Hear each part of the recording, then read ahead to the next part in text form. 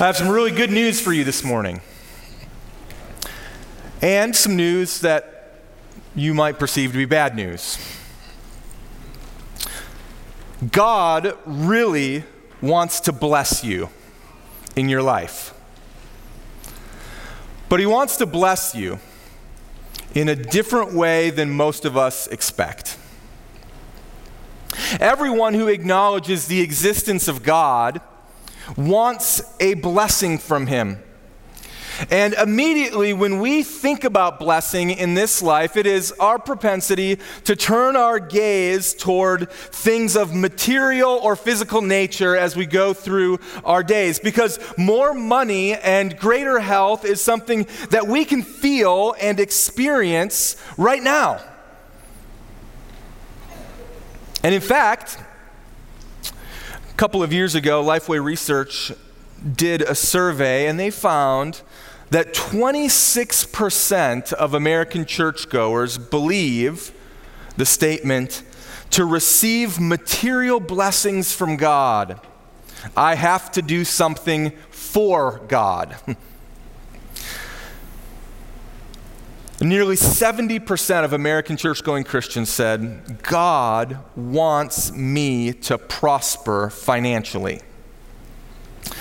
And we see again and again the messages of our time, but not just our time, really throughout the last hundreds of years, a reoccurring theme, a reoccurring temptation that's expressed in the prosperity preachers on television that you see today. Some people who have the largest churches in the United States and even the largest churches in the world. And the message that is repeatedly said again and again and again is God wants to bless you with health and wealth and rewards.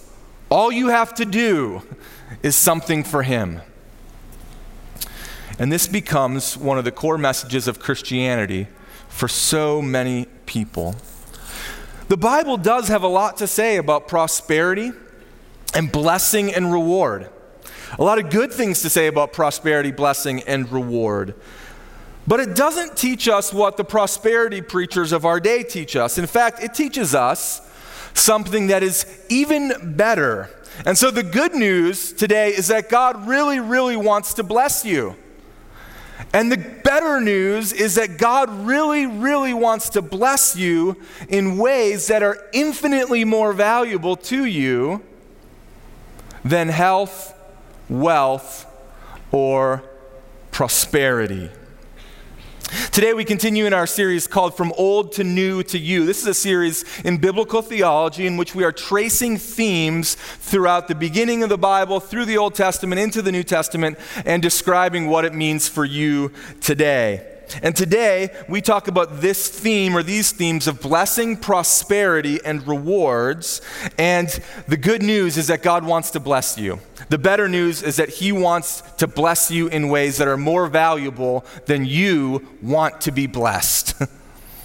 And we begin by looking at what blessing, prosperity, and reward looks like in the Old Testament. And it can be divided into three different categories. We see the category of the way that God has ordered the world, which is part of blessing and prosperity. We see the relationship that God has with people in a particular covenant or covenants in the Old Testament. And we see the greatest reward itself. The first segment is the way that God orders the world as it relates to blessing and prosperity. We see that God, in his infinite wisdom and under the banner of common grace, has taught us things like Proverbs 12:24, which says, the hand of the diligent will rule, while the slothful will be put to forced labor. Or Proverbs 14:23, which says, in all toil there is profit, but mere talk tends only to poverty. Or Proverbs 11:18, which says, the wicked earns deceptive wages, but the one who sows righteousness gets a sure reward. God has ordered the world in such a way as to provide reward and prosperity to many, many, many, many people, those who work hard. Those who work hard get a reward for their work. If you prepare, if you gain specific skill, if you have opportunity, and then if that skill is applied, wage, and even prosperity follows, and that is from God. I once heard a story about a father who inquired of his son when he planned to purchase a much-needed automobile.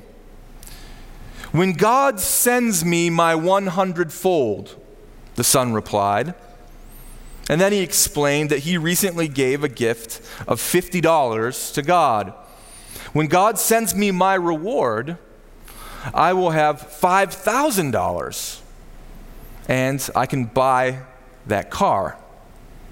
And when he realized his son was serious, the father responded, "Son, God has already given you a reward. It comes every 2 weeks. It's called your salary. God has ordered the world in such a way that when you work hard, blessing and material prosperity is what follows." The second dynamic that we see about this in the Old Testament is the rewards that come from covenant faithfulness. In the Old Testament context of God making promises and engaging in a covenant with his people, Israel, prosperity and rewards are viewed as part of God's favor or blessing upon those people. It's an approval for their faithfulness. And we see this throughout the Old Testament in a variety of ways. Let me read you just a couple of passages. Psalm chapter 1, verses 1 to 3 says, "Blessed is the man who walks not in the counsel of the wicked, nor stands in the way of sinners, nor sits in the seat of scoffers. But his delight is in the law of the Lord, and on his law he meditates day and night. He is like a tree planted by streams of water. It yields its fruit in its season, and its leaf does not wither. In all he does, he prospers." Psalm 112, 1 through 5, talks about this type of favor and prosperity even more explicitly. It says this. It says, "Praise the Lord. Blessed is the man who fears the Lord, who greatly delights in his commandments. His offspring will be mighty in the land. The generation of the upright will be blessed." And listen here. "Wealth and riches are in his house, and his righteousness endures forever. Light dawns in the darkness for the upright. He is gracious, merciful, and righteous. It is well with the man who deals generously and lends, who conducts his affairs with justice."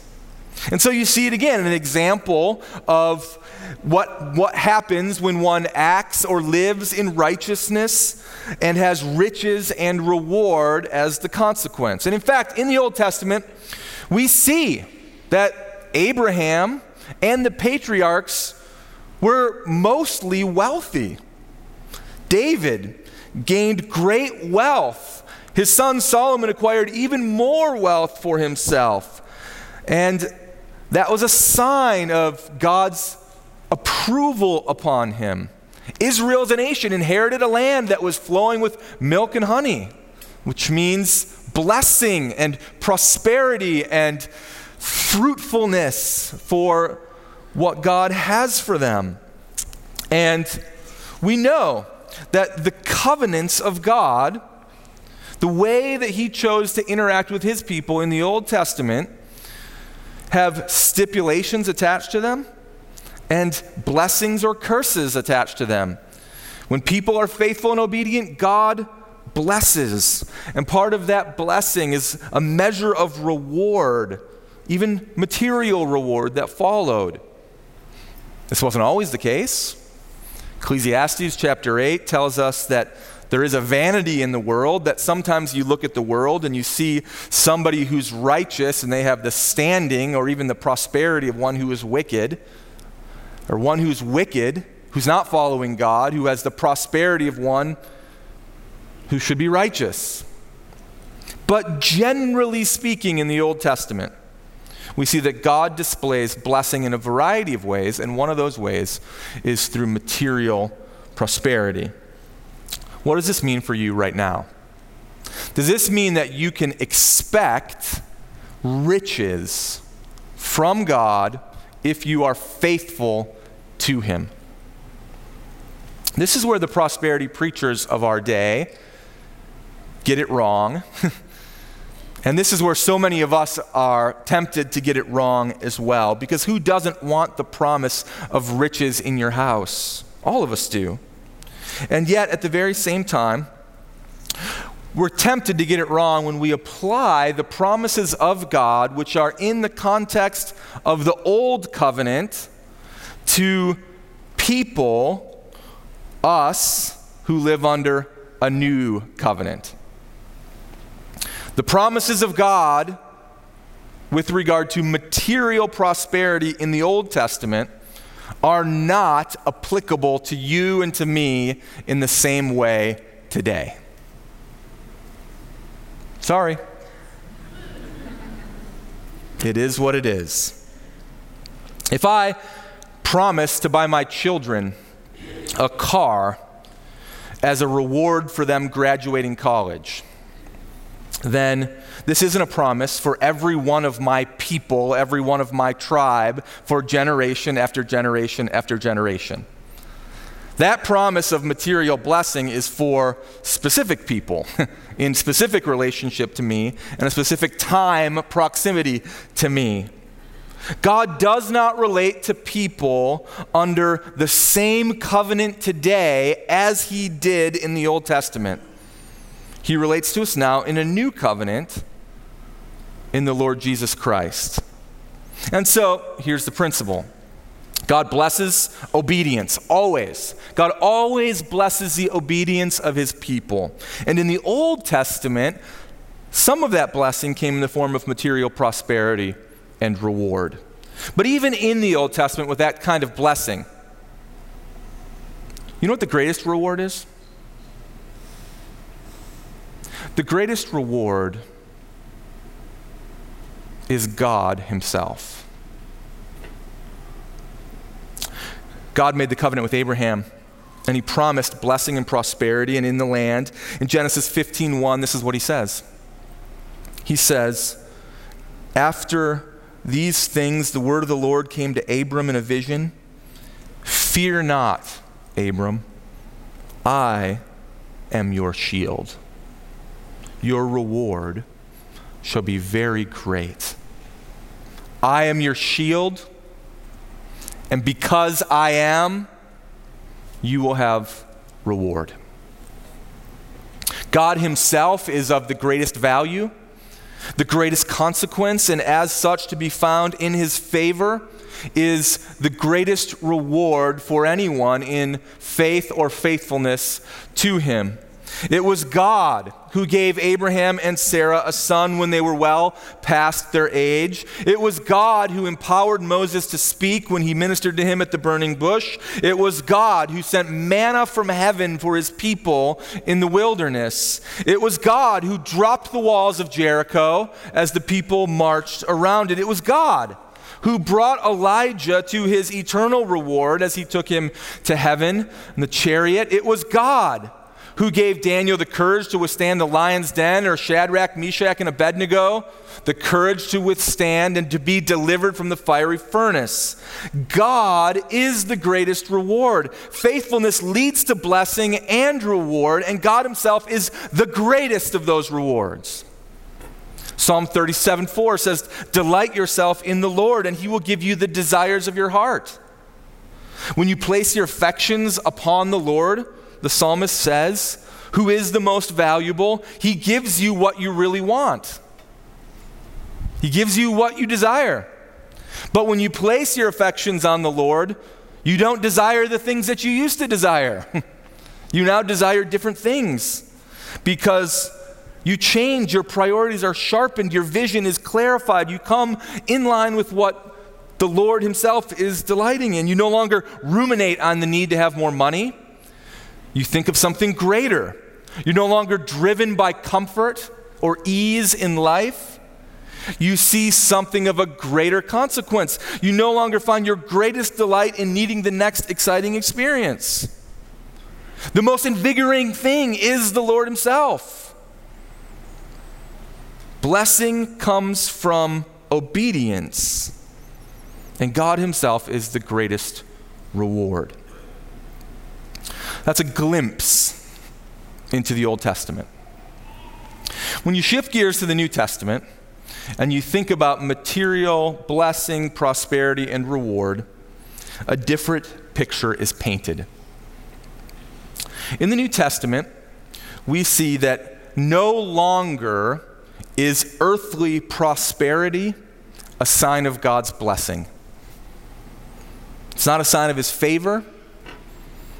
Wealth is not a sign of obedience.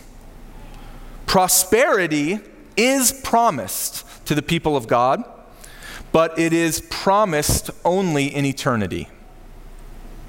And in fact, not only is earthly prosperity not promised, at times it is set up as the example of a hindrance toward your relationship with God. Let me give you one example of how it's not promised, or an example of how it's not modeled. The incarnation of Jesus is a reversal of prosperity for him.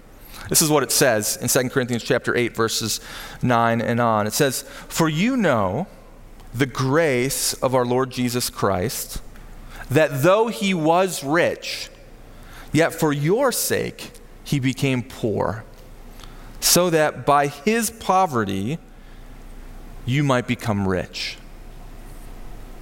Jesus left the prosperity of heaven to condescend to the poverty of earth, that someday you might be rich, but not rich on earth. Rich because you inherit the prosperity of heaven. The Sermon on the Mount points to the fact that poverty actually leads to eternal prosperity. If you have a Bible and can open quickly, turn to Matthew chapter 5, and let me paint this picture for you. In Matthew chapter 5, in the Sermon on the Mount, Jesus points to the fact that poverty points to eternal prosperity. And he says this, "Seeing that the crowds went up on the mountain, and when he sat down, his disciples came to him. And he opened his mouth and he taught them, saying, 'Blessed are the poor in spirit, for theirs is the kingdom of heaven. Blessed are those who mourn, for they shall be comforted. Blessed are the meek, for they shall inherit the earth. Blessed are those who hunger and thirst for righteousness, for they shall be satisfied. Blessed are the merciful, for they shall receive mercy. Blessed are the pure in heart, for they shall see God. Blessed are the peacemakers, for they shall be called sons of God. Blessed are those of you who are persecuted for righteousness' sake, for theirs is the kingdom of heaven. Blessed are you when others revile you and persecute you and utter all kinds of evil against you falsely on my account. Rejoice and be glad, for your reward is great in heaven. For so they persecuted the prophets who were before you." Jesus teaches that the ones who are blessed are the ones who are meek and hungry and lowly in spirit and who long for God, even in the midst of their difficult circumstances. And blessing from God is not primarily found in comfort, though that's what we desire. That blessing from God is actually seen in the Sermon on the Mount when you are persecuted. The exact opposite of comfort.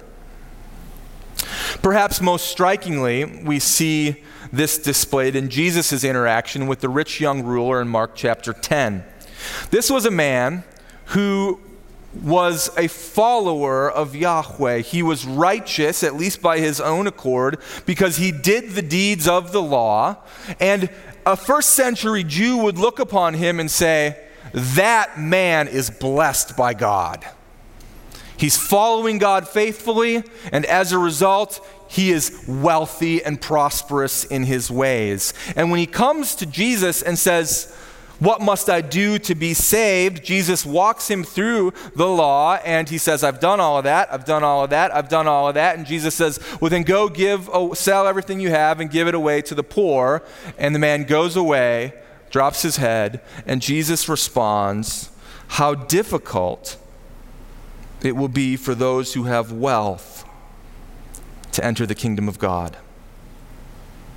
He would say this, and then he would go on to say that all things, even that thing, is possible with God. Jesus is not decrying wealth as such.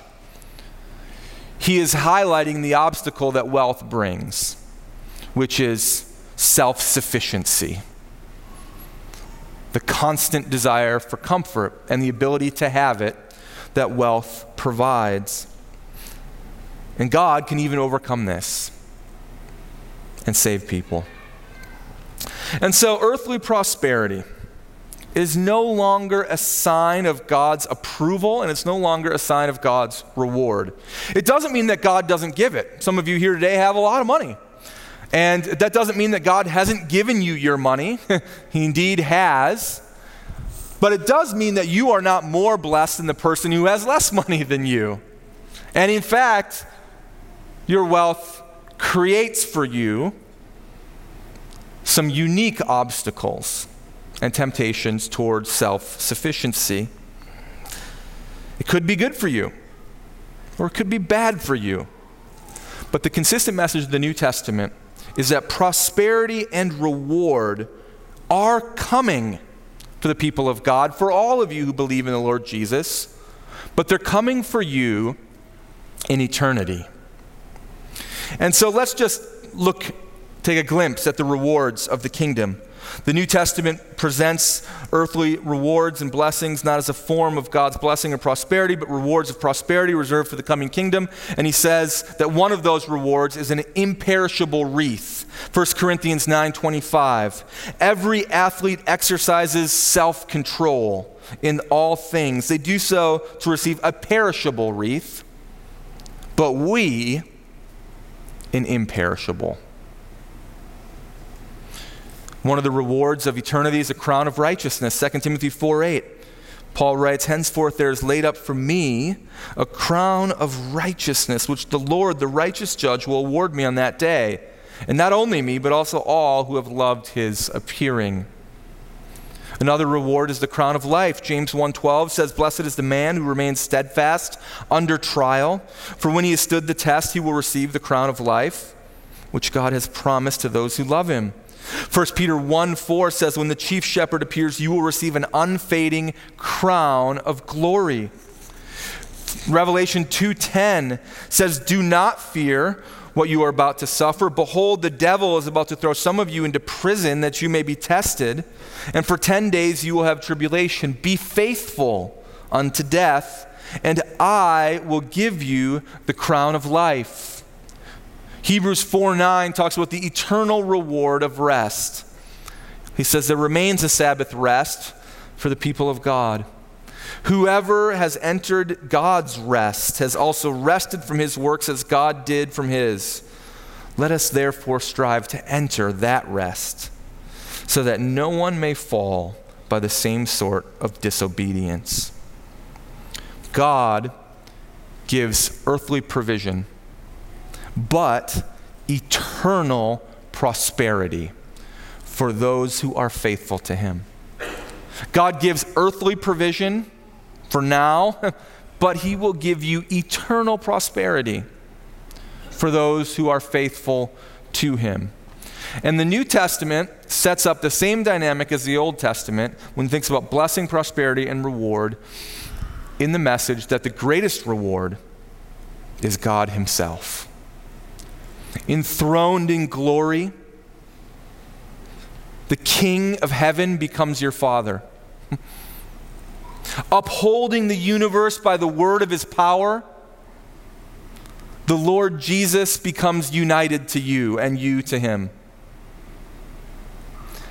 With the promise of inheritance of the kingdom, The Spirit of God takes up residence in you as a seal and a promise. The temptation for wealth in this world will always be before you, but you can have no greater wealth, no greater prosperity, no greater reward than God himself. As the old Fanny Crosby hymn says, blessed assurance, Jesus is mine. Oh, what a foretaste of glory divine. Heir of salvation, purchase of God, born of his Spirit, washed in his blood. Friends, there are 700 implications of what this means for you today. This arc of blessing, prosperity, God's presence, eternal reward, and what it means. I'm going to give you 7 very quickly. Implication number 1. The prosperity gospel of Joel Osteen and Joyce Meyer and Kenneth Copeland and many others in our time that says God's desire is for you to have health and wealth if you live faithfully to him is really not the gospel, it's the anti-gospel. And it's the anti-gospel because it requires you to do something to gain God's favor.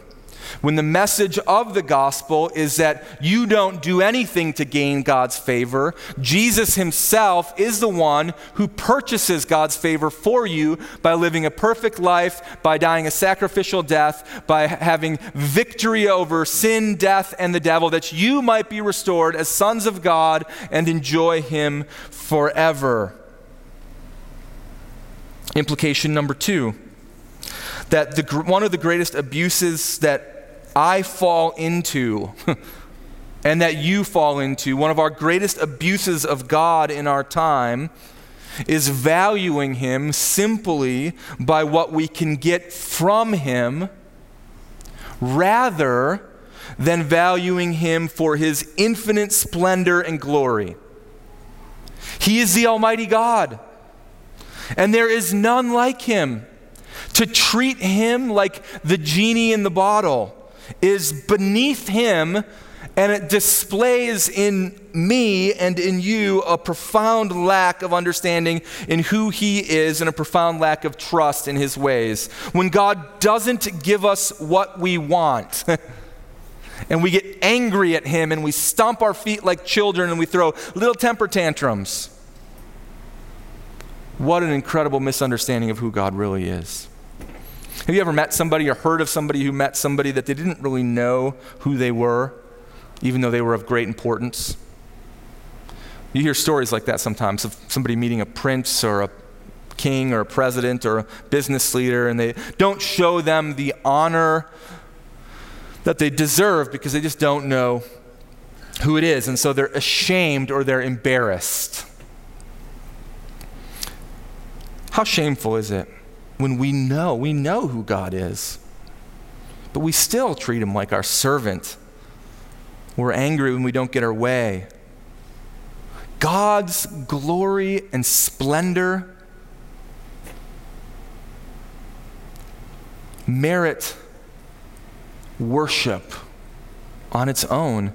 If God never did anything for you ever again, but simply acted as God, that would be enough to make him worthy of our praise and honor and allegiance and trust.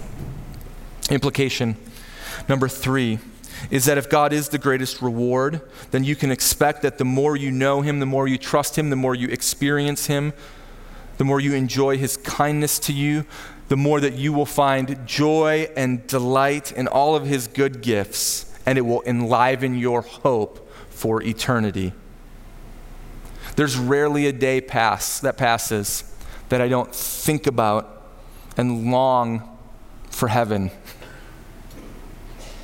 And the day when this earthly tent is destroyed, but we have a home from God.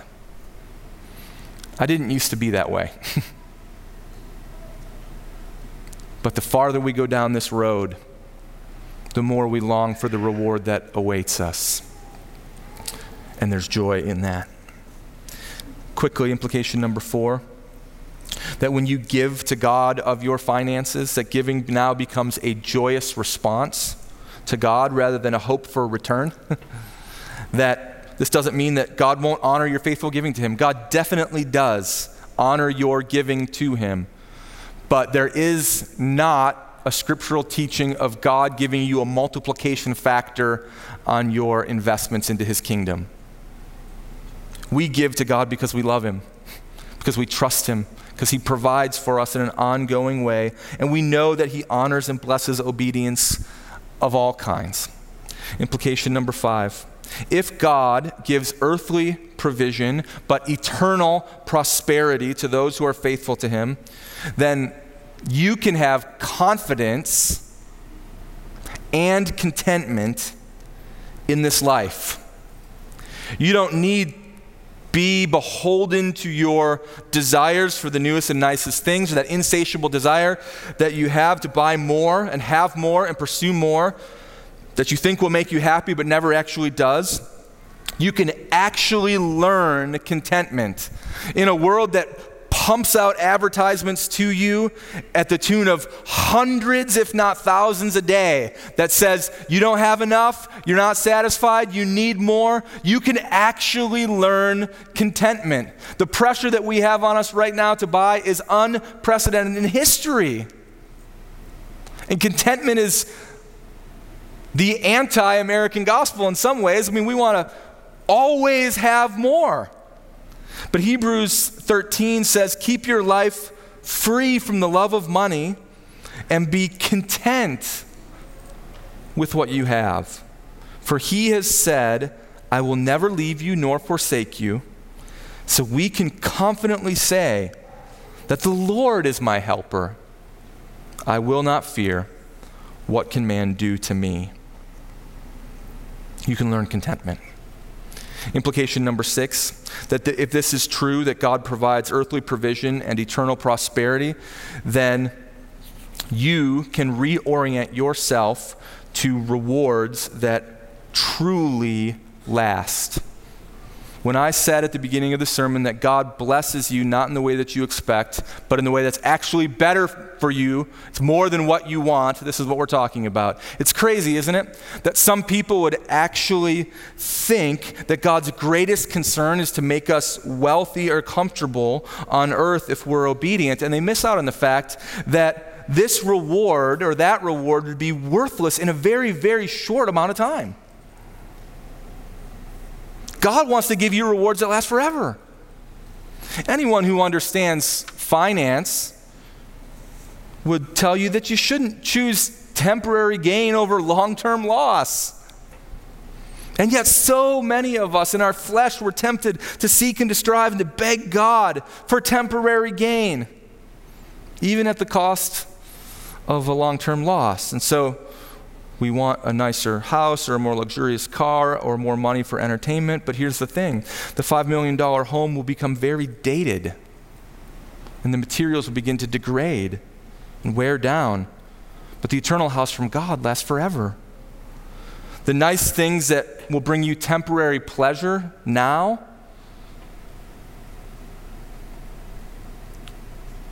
will not be with you in the grave. Life goes by so fast. Just a few years ago, I had a brown beard. And now it's more white.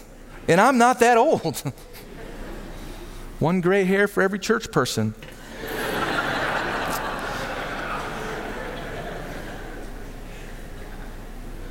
I'm not as young as I used to be, and neither are you.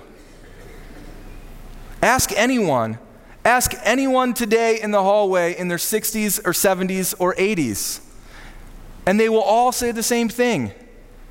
I don't know how it's possible that I got this old this fast. Amen. Time slips away. And so what is your investment strategy? Short-term gain or eternal reward? Implication number 7. And this one is really, really important. They're all important, but this one strikes a nerve. And it strikes a nerve because the prosperity gospel that is so often preached today, that even compels the preacher to name names, has an incredibly damaging effect on millions of people around the world. And this is what it is. The implication that God's prosperity for you is in eternity means that you don't have to live in guilt, that you are not faithful enough, and that is why God is not giving you health or wealth. One of the most disgusting aspects of bad theology of prosperity is that it leaves millions and millions and millions of people who suffer in disease or have no earthly possessions with this constant sense of guilt that they are not doing enough for God, and that's why God is not prospering them. And so they strive harder to do more, and they never, ever, ever catch up. And if the prosperity gospel of our time is true, then God hated the Apostle Paul, who died a poor man. God hated the disciples of Jesus, who were all inflicted with sickness and persecuted and died shameful martyr deaths. If the prosperity gospel is true, then God hated missionary after missionary after missionary who would forego earthly prize for heavenly reward, as they died in South America and Africa and China and India. And because the prosperity gospel is proclaimed today, millions of people live in guilt as they suffer, compounding their problems and giving them a picture of a false God. But friends, you need not live in guilt. You need not be ashamed if you're found to have faith in the Lord Jesus, because your reward is coming. And your best life now will not be defined by comfort or money. Your best life, the life that God might see fit to give you, might be a life in which you suffer for a little while, but you will obtain glory forever. God gives earthly provision, but eternal prosperity for those who are faithful to Him. And so what should you do? What should you do? Seek first the kingdom of God and His righteousness, and all of these things will be added unto you. Let's pray. Father, in our flesh, we're so enamored by having more and doing more. God, we confess to you the constant struggle of our heart and the desire for greater material prosperity. And yet you promise us something even better. Help us today, God. Reorient our perspectives. Give us an eternal investment plan. You are worthy of honor and praise and glory. And so we worship you. In Jesus' name, amen.